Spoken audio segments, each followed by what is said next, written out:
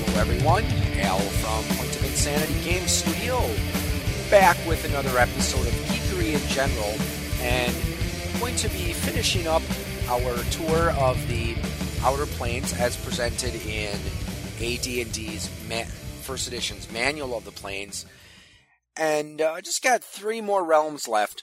Now, in the last episode we talked about Arcadia, so this is the realm on the Great Wheel that is situated between the Seven Heavens and Nirvana.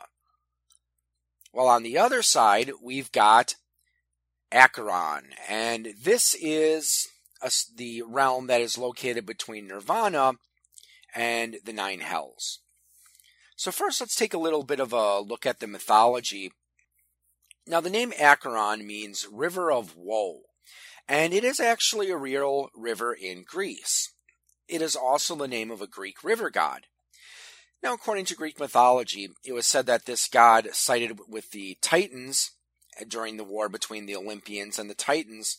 So after the war was done and the Olympians had won, Zeus punished him by turning him into a river.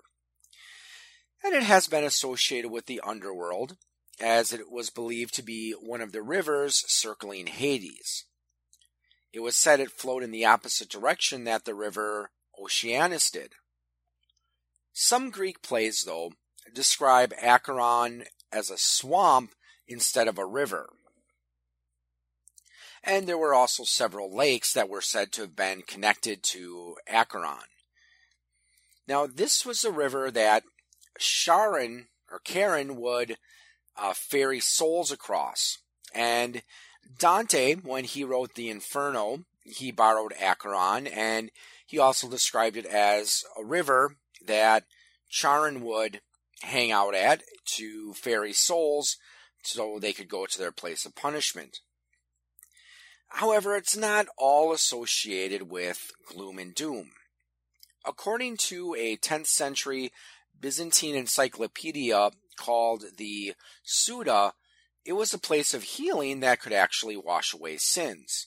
So in just a moment, we're going to talk about how Acheron was pictured in Dungeons & Dragons. But first, just a quick announcement. Welcome to Bone Throwers Theater. Nah, it's not that kind of show. It's an RPG actual play podcast. My name is Jordan, and I'm joined by our fun-loving cast. This is Aaron. Jeff here. Johnny is my name. And I'm Jeremy. And what we do is dive in and play various tabletop RPG systems and games, such as Mini-6, Fiasco, Inspectors, Monster of the Week, Fate, and more. But no matter the rule set or setting, some pretty intense storytelling hits the fan. So whether you like epic fantasy, adventure, comedy, sci-fi, horror, or just horrifically bad puns, we've got something to feast your imagination on. Listen to our full episodes and more at bonethrowerstheater.com. And may the bones fall ever in your favor. And we're back. So on to how Acheron is pictured in Dungeons & Dragons First Edition Manual of the Planes. As I mentioned before, it is between the Nine Hells and Nirvana. So we can see this as a plane being either lawful evil with neutral tendencies or lawful neutral with evil tendencies. It is described as being a plane where the goal is ultimate organization, but advancing the cause of evil is secondary.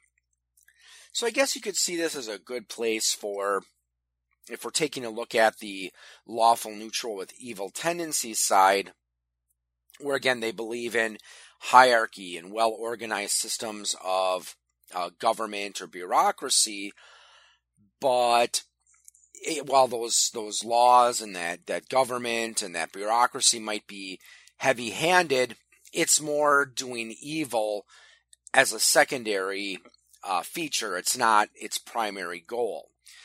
I guess I could also see this as more of a watered-down version of lawful evil, where again you definitely have a goal to. You're not really benevolent, but you're definitely not entirely as malevolent as true lawful evil would be.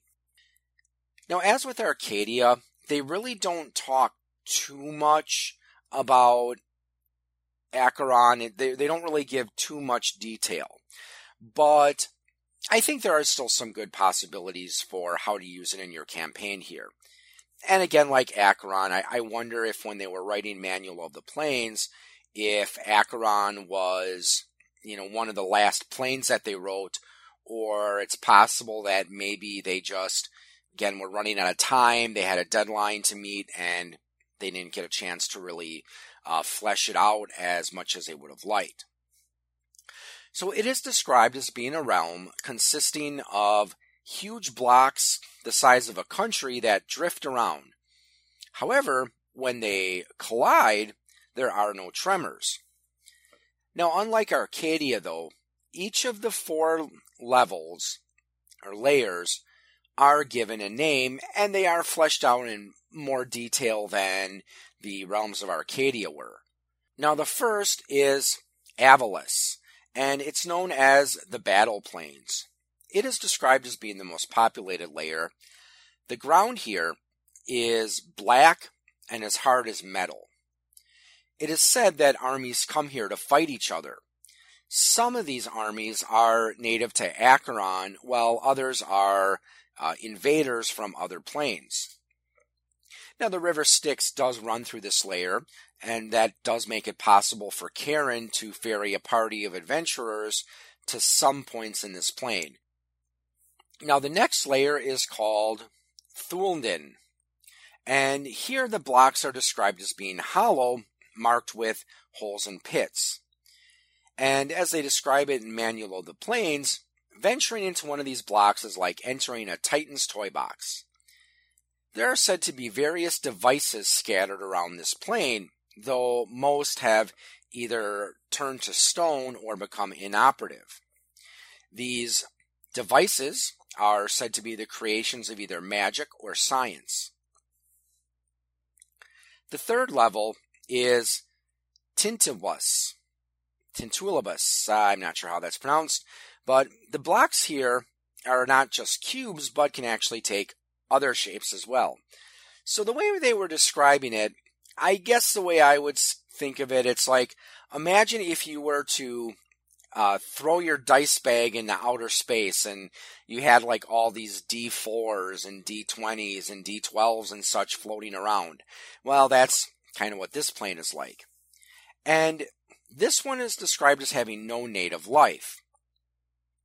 So it's said to draw people here who are engaged in magical research. Next is Ocanthus, and these blocks are said to be razor thin. It's a dangerous layer to explore because as the blocks are flying around, there's a possibility of getting struck with one and taking a lot of damage. But hey, if a huge razor-thin block of material the size of a country were to hit me, yeah, that would sting a little bit. The spirit armies that call this plane home are said to be comprised of the souls of those who died in war after losing sight of the objective. So, war became the only thing for them. There was no longer a point. So these spirits will form large armies for the purpose of attacking and conquering other legions. Souls slain in battle here, though, reform in 24 hours. So a soul here will essentially find itself fighting in a never-ending war. So I guess depending on your outlook and your beliefs, that could either be extreme torment, or that could possibly even be your definition of paradise.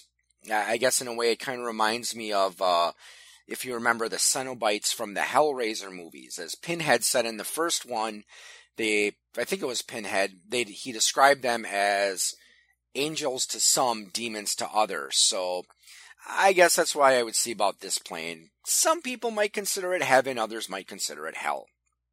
Now they put most of the orcish deities in here, and perhaps the reason for that is because it seems that orcs are always, and at least in most fantasy settings, are constantly engaged in this never-ending battle, and some might say that they're almost engaged in a never-ending losing battle. The only historical deity that they really put here is Li Kung, And this is a Chinese god, a Taoist deity, who's also known as the Duke of Thunder. He carries a hammer, a drum, and a chisel. He started out as a mortal, but he found a peach tree from heaven. He took a bite of one of the peaches and was transformed into a god. It is said that he has claws, bat wings, a bird beak, and a blue face. He was a god of punishment and revenge as well as a god of thunder. And he punished people who would use the teachings of their religion, Taoism, to harm others.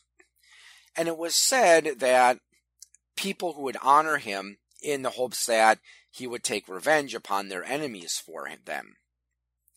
Now, I think he fits here because, well, Acheron is a plane of endless war. And I think maybe it's intended to serve as a warning as what happens when you use violence as a mean to accomplish all ends. And the desire for revenge can have a similar effect. It causes you to lose sight of everything else where the only thing you're focused on is getting revenge. So perhaps that's fitting that he's here. Now, as far as how you might use it in your campaign, honestly, I think the second layer, Thuladin, sounds like it probably would be the have the most potential. And that's because, as we said before, these blocks here are hollow, and it's like entering a Titan's toy box. And now they do mention in Manual of the Planes that after a while, any magical devices here do have the potential to become inoperative and turn to stone. But there's always a chance while you're searching that eventually you might find an actual useful magical item. So I could see this having some interesting potential for your campaign. Maybe there's a powerful artifact that was lost, and maybe through divination or some other means, you find out that it ended up here. So you'd have to try to find a block and then go into one of these, down into the block to try to, find the item in this huge cave. But what would make it challenging, it's said that warriors from the first level often visit this layer because they're hoping to find some magic item or device here that can help them in their war effort. Now, the third layer being described as a place where there's people who go here to conduct magical research, that could have some interesting potential as well. For example, maybe you might have an evil wizard in your game or your campaign, and he might conduct research on this plane. So as a final battle, your characters have to go to Acheron and find him on this plane among all these floating shapes, and try to find a way to stop him and maybe destroy or perhaps even steal his magical research. And if you're playing an all-evil campaign, then maybe your mentor or your benefactor might have a layer here where he's conducting his research, and he might send the players out to conduct various tasks for him to help him in his research. Well, that's about all I can really think of for Acheron, and I do apologize as this was a fairly short episode, at least as far as my episodes on the Manual of the Planes have gone, and again, a lot of it is just at this point, there's some of these last few planes that I'm going to cover, they didn't have a lot of detail put into them, but I hope you found the interesting at least, and hey, maybe some of the ideas that I brought up, maybe you'll be able to use them in your campaign. So with that said, I'd like to thank you for tuning in, and have a good evening, or morning, or afternoon, whatever it is, wherever you are, and happy gaming. You have been listening to a program from the Point of Insanity Network. Visit us at poigamestudio.podbean.com for more shows. Follow us on Facebook and follow us on Twitter at POI Game Studio.